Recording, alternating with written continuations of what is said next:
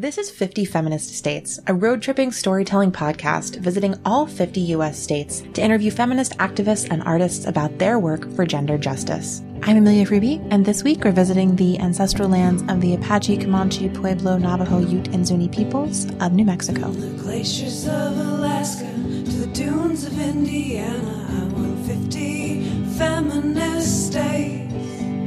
From the waves of New Hampshire to skies of Montana, I want 50 feminist states. And when you hear the call, you know so well, sisters, speak out, I know I will. Hi everyone, Amelia here. Welcome back to the 50 Feminist States podcast. Today we are visiting New Mexico. We're going to hang out for 3 whole episodes. And this one's particularly special, so I'm excited to share it with you. Before we get to today's interview with Allegra Love, director of the Santa Fe Dreamers Project, I wanted to share a little bit about what's happening behind the scenes at 50 Feminist States. Since the beginning of the coronavirus pandemic, I've been watching how this global health crisis has created an economic crisis that's impacted so many of the individuals and organizations that we've interviewed for the podcast. The crisis, of course, has impacted the podcast too, but honestly, it's been a relatively easy shift. As I mentioned in the first episode, we pivoted all the interviews to remote and just basically paused the travel, which is an integral part of the project, but it can still continue without it. As a result of that, our expenses have greatly decreased, and it's really unclear when we'll need that money from our last Kickstarter campaign to pay for travel again. I honestly can't really imagine traveling for this podcast probably anytime this year, so I'm guessing it'll be at least a year before we're back out on the road. Because so many organizations are in need right now, I have decided to redistribute a third of the remaining money from our last campaign through donations to past 50 Feminist States guests and community members. I'm so appreciative to everyone who donated to those campaigns, and I feel like it is the best use of your generous donations to support the organizations that we've interviewed for this podcast. I feel really strongly that I can't just kind of sit on that money and wait until we can travel again when I'm watching some of these organizations really struggle to survive. What's the point of the podcast if the people we're going to interview, their work doesn't make it through this time? So I wanted to share here that I'll be redistributing that money, which is about $500, to some of those organizations at this point, and then I'll reevaluate at the end of the season if that seems like it needs to happen again. I would also like you, if you're listening and you are in a stable financial position, which I know may not be very many of you, but if that is you, I have compiled a blog post on the 50 Feminist States website that includes donation links to the individuals and organizations from past episodes who could use our support right now. So if you are in a position to support others, I would encourage you to head to 50feministstates.com/podcast/redistribute, and you will find a list of over a dozen organizations that I think could really use our support right now. These will be the same organizations that I'm donating to as I redistribute some of the Kickstarter campaign funds over the course of the next few weeks. Redistributing that money, I just want to be clear, does not mean that this podcast is ending or going away. I feel very confident that when travel is safe again, there will be plenty of you listening to support 50 Feminist States going back on the road and continuing the 50-state journey. I also wanted to take this time to kind of shift perhaps the fundraising model that we've been going through. So if you are one of those people who's in a position to support, I would like to invite you to contribute a $5 monthly donation to the podcast in an ongoing way that will help slowly kind of refill the coffers that we're redistributing right now, right? So instead of doing a Kickstarter campaign, which is one big burst of energy asking for a one-time donation, I'm taking this as an opportunity to try to put in place some smaller ongoing support from listeners who are in stable financial positions. So if that's you, we have a new glow.fm page where you can pledge that contribution. So if you go to the show notes, you can click right through to it and support the podcast in that way. If you're listening right now and your financial position is incredibly precarious and it is really uncomfortable for you to even hear someone talking about giving away money or asking for money, I just want to say that I see you and I hear you. And if there's anything that 50 Feminist States can do to support you, please do not hesitate to show up in our DMs or in my inbox, Amelia at 50feministstates.com, and let me know what we can do to help. All I want for this podcast is for it to serve the community that we interview and that listens to it. So again, if you can support the podcast or the organizations that we support, please head to 50feministstates.com/podcast/redistribute, and you'll find some information about places that money can go. If you're not in a position for that right now, I am sending you tons of love. Feel free to reach out on Instagram or an email with anything that you might need. So all of that said, let's get into this episode. I am so excited. This is one of the sharpest, most important conversations I think that we've had on the podcast so far. In today's interview with Allegra Love, the director of Santa Fe Dreamers Project. So Allegra is an attorney. She taught in public school for 4 years before going to law school and founding this organization. You'll hear in the episode that her decision to go to law school really came from seeing firsthand the atrocities that immigrants and migrants face in the U.S. legal system. And so she really wanted to support her community, and she felt the best way she could do that was to educate herself and become a lawyer that could be their advocate inside of the system. That you'll hear her talk about how depraved and demoralizing and dehumanizing it is. Throughout the episode, we'll hear about Allegra's journey to founding Santa Fe Dreamers Project, the many, many, many initiatives that the organization has going on at any given time. We'll have a special feature on their work with trans women in detention centers in New Mexico. So if you want to learn more about that or understand why it should make you and all of us so angry and frustrated that this is happening, that's about halfway through the episode. Make sure you stay tuned for it. And at the end, we talk about the ways that COVID-19 is impacting her work. I talked to Allegra about 3 days after I canceled the podcast road trip. So this is right at the beginning of the U.S. responding to coronavirus as a crisis, right at the beginning of shutdowns. The conditions for so many people in detention centers have only gotten worse during this time. And so when you listen to Allegra talk about what's needed, keep in mind that it hasn't gotten any better in the number of weeks since we spoke. I also want to say up front that one of, I think, the most important things she talks about at the very end of the episode is how when she goes into communities to talk to people about her work, compassionate people, well-meaning people, it frustrates her so much that the first thing she has to do is convince them that immigrants are worthy of their care. She has to fight for their humanity. And she says this so elegantly and powerfully, and I want you to listen until the very end so you don't miss it. But I think that message also has to come here right up front. When we're talking about immigration in the U.S., our whole narrative around it is so dehumanizing. And the very least that all of us can do is to resist that dehumanization, is to insist on seeing immigrants as people that we care for, that are members of our communities, that we want to see embody and enjoy their full lived potential. So that said, let's get right into this episode. Here's Allegra. So my name is Allegra Love. I am an immigration attorney and the executive director of Santa Fe Dreamers Project. I actually started Santa Fe Dreamers Project around 5 years ago after being a public school teacher and then going to law school and then working again in the public schools. Santa Fe Dreamers Project's mission is to provide legal services to immigrants and refugees all over New Mexico and West Texas. People who live in our communities, people who are detained in our communities. And the idea is that we believe legal services can help support economic and community development, educational attainment, and then, of course, family unity and liberation from detention.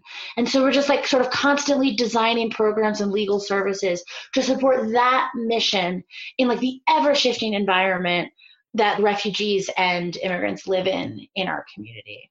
So what would you say then are some of your like core programming right now? Or maybe how did it start and how has it evolved since the beginning? I mean, the whole journey for me started out 15 years ago when I was a public school teacher at Santa Fe Public Schools. I was pretty young and new to the community, and I was working in a school that just mainly filled with Mexican immigrant families. Some of the kids were immigrants themselves, some of the kids were first generation. And I just loved that school and I loved the people. And, you know, I was the outsider, you know, even though I'm a non-immigrant, I'm a citizen of the US, I was born here. I was being welcomed into this really incredible community and learning so much about that culture like American immigrant culture, about Mexican culture, about Mexican American culture. And then there was an ICE raid. This was right when ICE was invented in the early days. And it was one of Santa Fe's first times where like ICE came into our community to hunt down people in our streets. And it was really, really terrifying. And the kids were all staying home. The parents were all like, what are our rights? And I just felt really helpless because I didn't have any understanding of people's rights. I mean, a lot of people feel this way right now during the Trump administration. I just was having this feeling during the Bush administration. Mm-hmm. And I decided that I want to just like learn about it and study it, and went to work for No Mas Muertes on the southern border, No More Deaths. I mean, by work, I mean volunteer, to go learn more about what was going on with migration to the United States. And what I discovered there was just so frightening and depressing and upsetting. The things that I learned about American immigration policy were so demoralizing that I decided to go to law school so I could become a lawyer and support my community in managing their interactions with this completely awful and degrading system of American immigration. Yeah. So that's what caused me to go to law school. And then I came back and started working for the public schools. And it was right around when DACA came out. I was working for an agency with the public schools, and an agency that supported unhoused folks, families who used the public school and also didn't have homes. And I was starting to notice like, wow, a lot of the people we served are also undocumented. I mean, it makes sense, right? They don't have access to the same economic tools that we do. They're going to have more housing instability. And so, you know, I was a lawyer, and I started a project at that agency inside the schools to be like, if I can help folks pull in a little bit from the margins, right? And I can help them get work permits, residency, help keep them safe from immigration. Could we start to see a long-term change in their housing outcomes, right? Like, will we stop seeing so many undocumented people? That was the original like thesis that I had in my head. And it was right around the time that President Obama signed the executive order for DACA.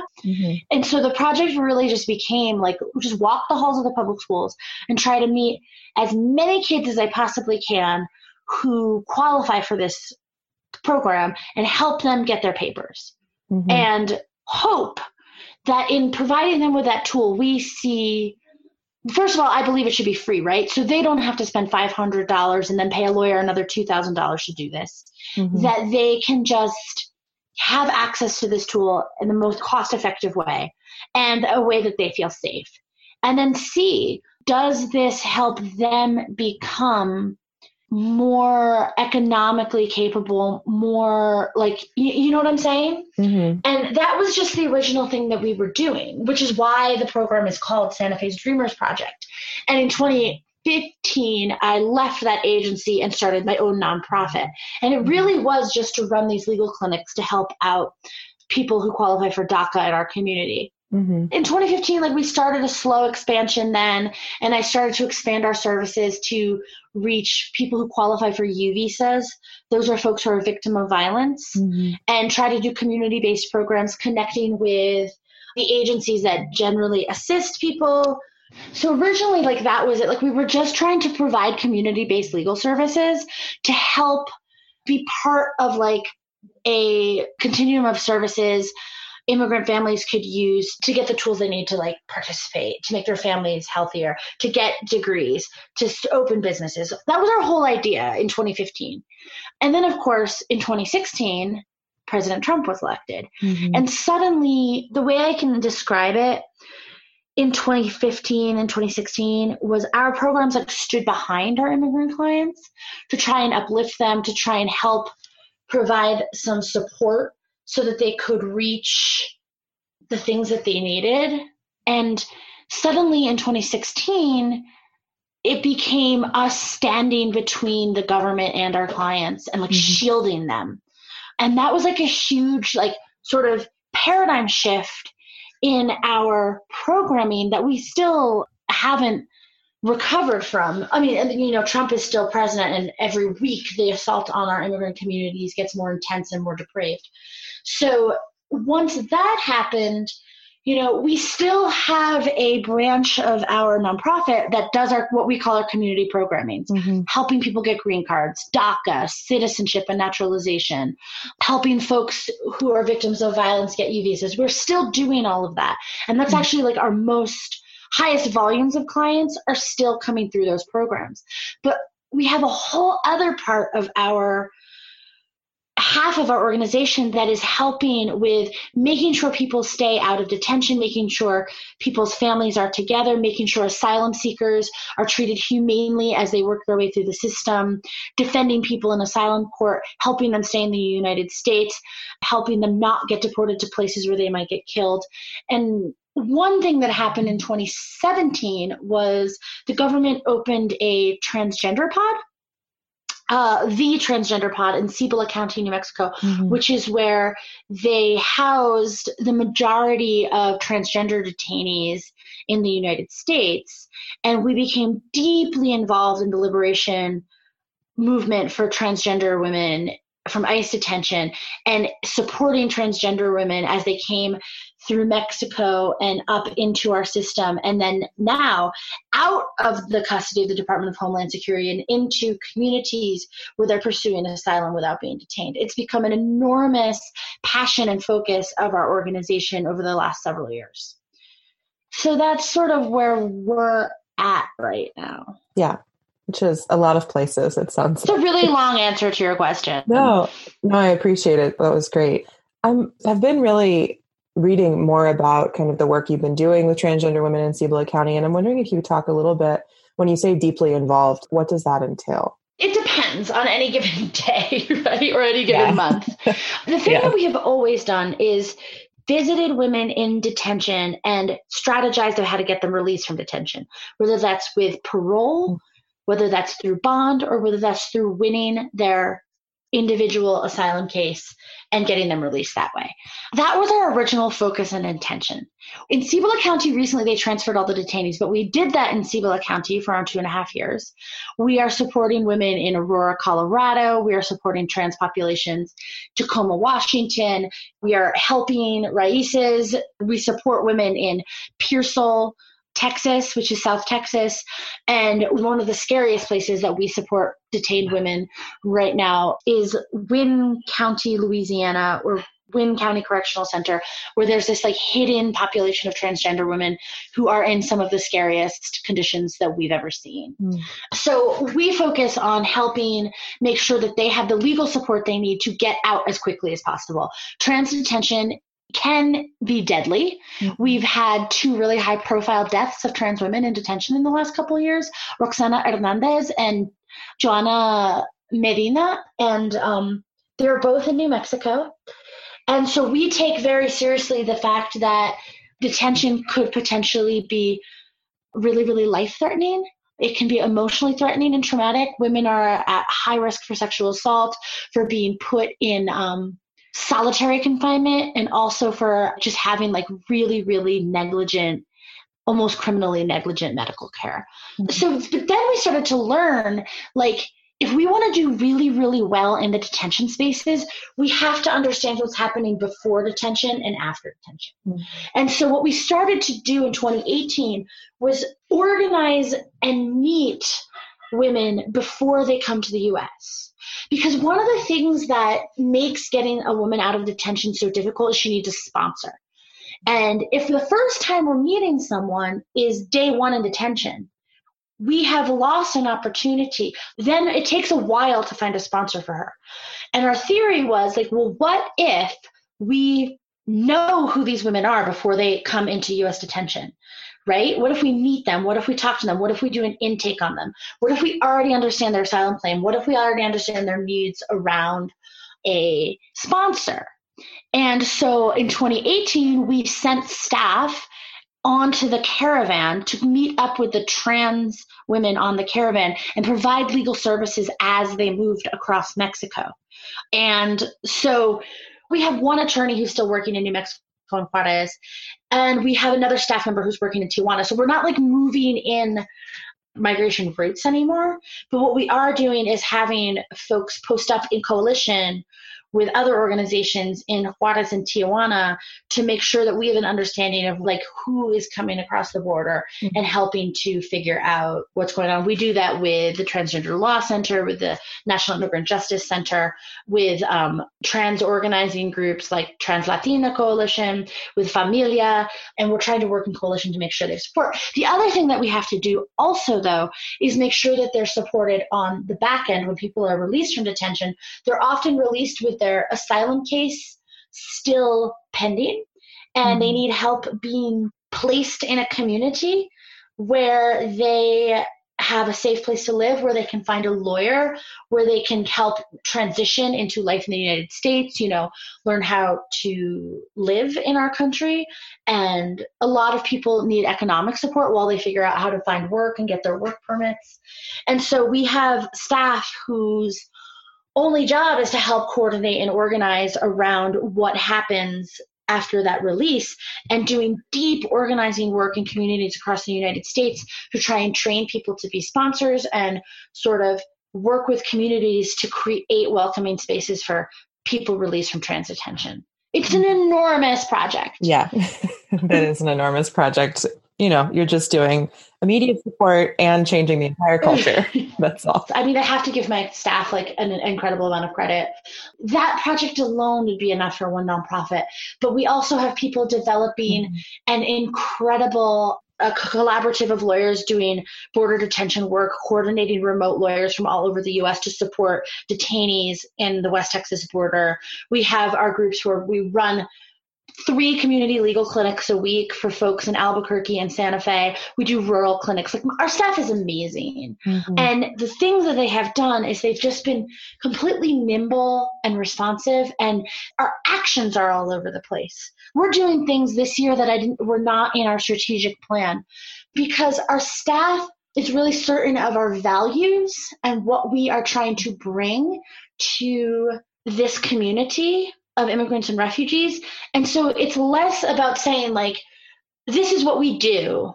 And it's more saying, this is what we want. And we have to constantly adapt our actions and our strategies to continue to push on this concept of liberation, this concept of empowerment of immigrant communities. Does that make sense? Yes, definitely. It sounds like your team has a real agility and ability to kind of, the values are clear, so you follow the work wherever it's needed. Yes, they're amazing. Yeah.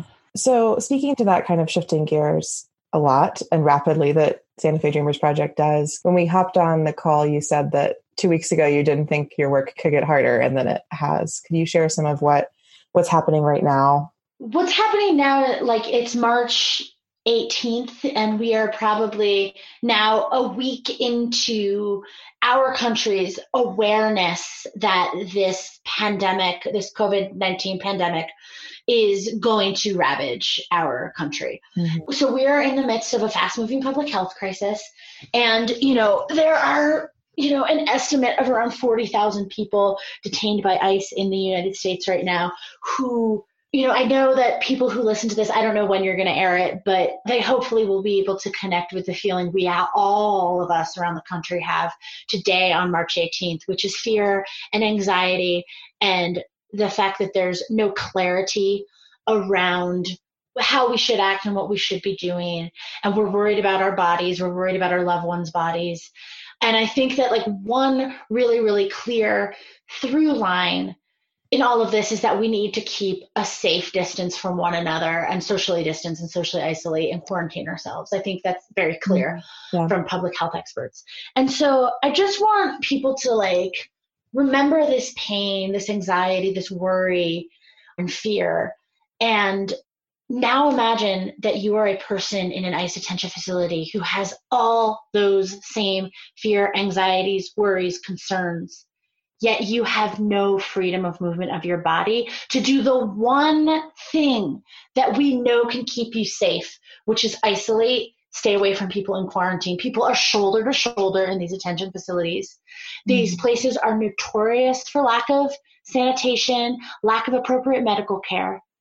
And there's no curve to flatten. when this virus gets into the facilities, and it is. It's already there. And so what folks on the outside have to realize is that these people live in our communities. It doesn't matter that they're caged. I mean, you ever seen Game of Thrones with the wildfire, that green stuff that just tears through? This isn't a curve. This is a wildfire that's going to go through. And these people will take resources from our community response the same exact way that people on the outside will. They have to be part of this curve flattening the same way we all are. And what's so fucking disappointing about the way ICE is responding right now is we are watching agencies, local, federal, state agencies, non-governmental communities, are like familial communities. We're watching people take extreme and extraordinary measures to be part of this like collective and community response to protect our healthcare system from collapse.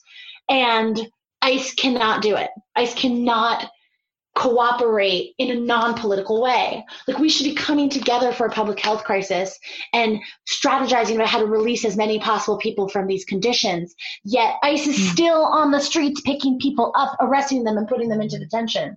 They are actively denying our requests for humanitarian parole for people who are immunosuppressed. It's mind-boggling that what I mean is like, when I said that I couldn't imagine it could get harder, my job is constantly trying to protect our clients from just extreme moral depravity of the Trump administration. And I thought we were at rock bottom, and apparently we're not, because even when there is a pandemic that is threatening every single person in our country equally, they still manage to treat these folks as if they are disposable people who don't deserve the same level of humanity as other people in our country. It's just, you ever get the feeling like you don't know if your heart can break any harder? And then, I mean, my heart's broken, and then it's been broken, and it breaks every day a little harder. And like, this is just breaking it. Yeah. It's so hard. Yeah. It's devastating. And if I, like, every single conversation I've had the last 4 or 5 years, you know, because my career in detention started under the Obama administration, when in New Mexico, he reopened the first family detention facility in Artesia, New Mexico. That's where I personally got involved in this fight to end detention and to make asylum safer and to protect families and individuals on the southern border. Like, that's where I entered. It was 2014. It's been 7 years.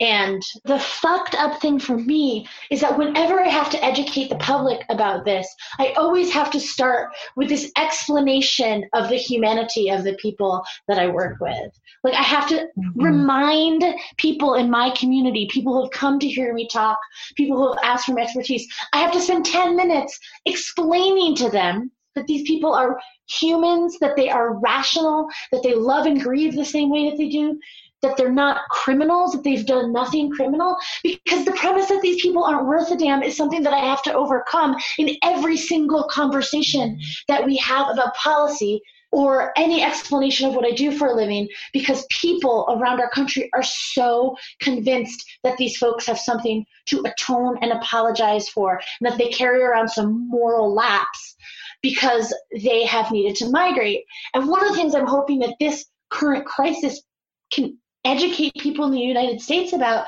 is that the shit hits the fan, you're willing to do anything for your family. This is exactly what everyone on our southern border has done.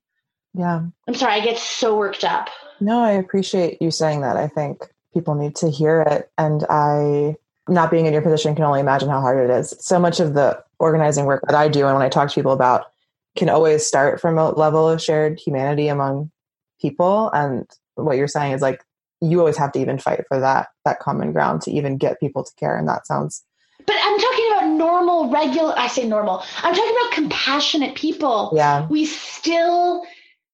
And part of me, you know, like where I'm like most compassionate, like at my core, in trying to understand folks and why they continue to allow this to happen in plain sight in our communities, is part of what I think about myself and all the incredibly disgusting and painful things that I've seen happen at the hands of our government.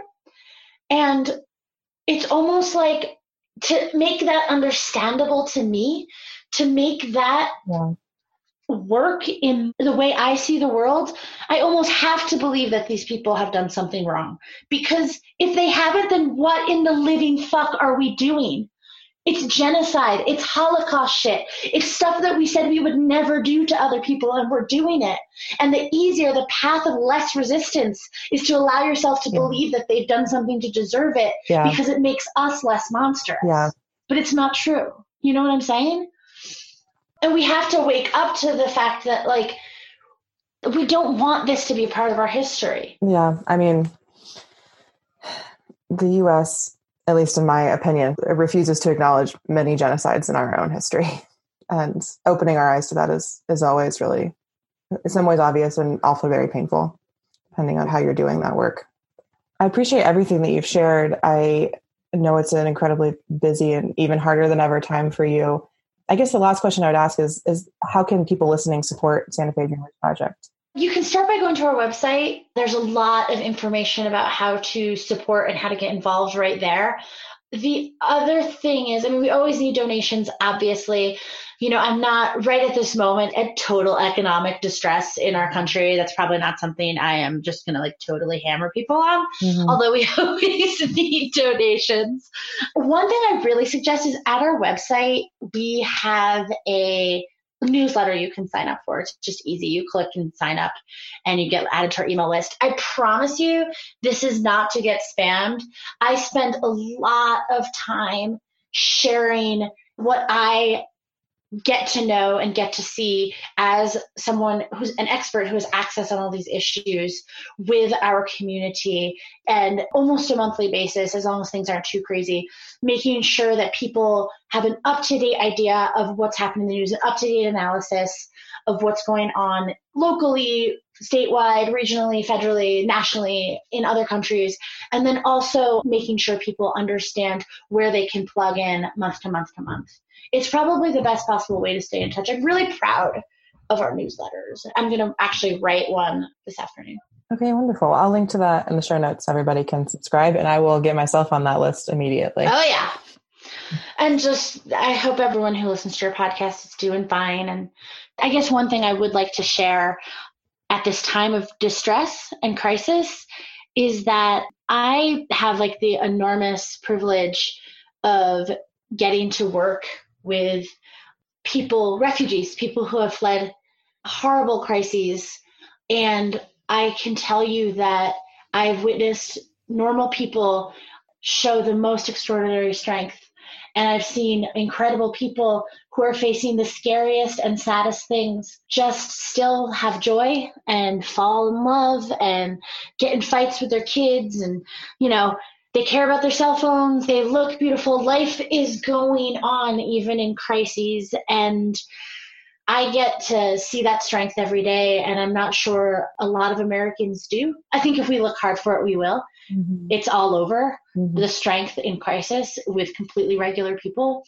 And I just want to remind people that, like, this is possible for all of us too. And I get to see examples of incredible people doing this. And so I know that there are people around me who can endure and survive and overcome with joy and love and through grief. And I just take it from someone who sees this every day as part of their job.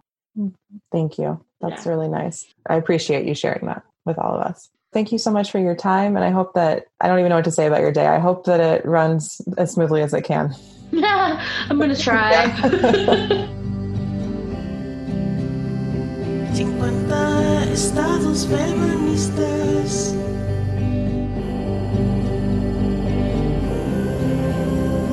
50 estados feministas. 50 feminist days. 50 feminist days. 50 feminist days. 50 feminist days.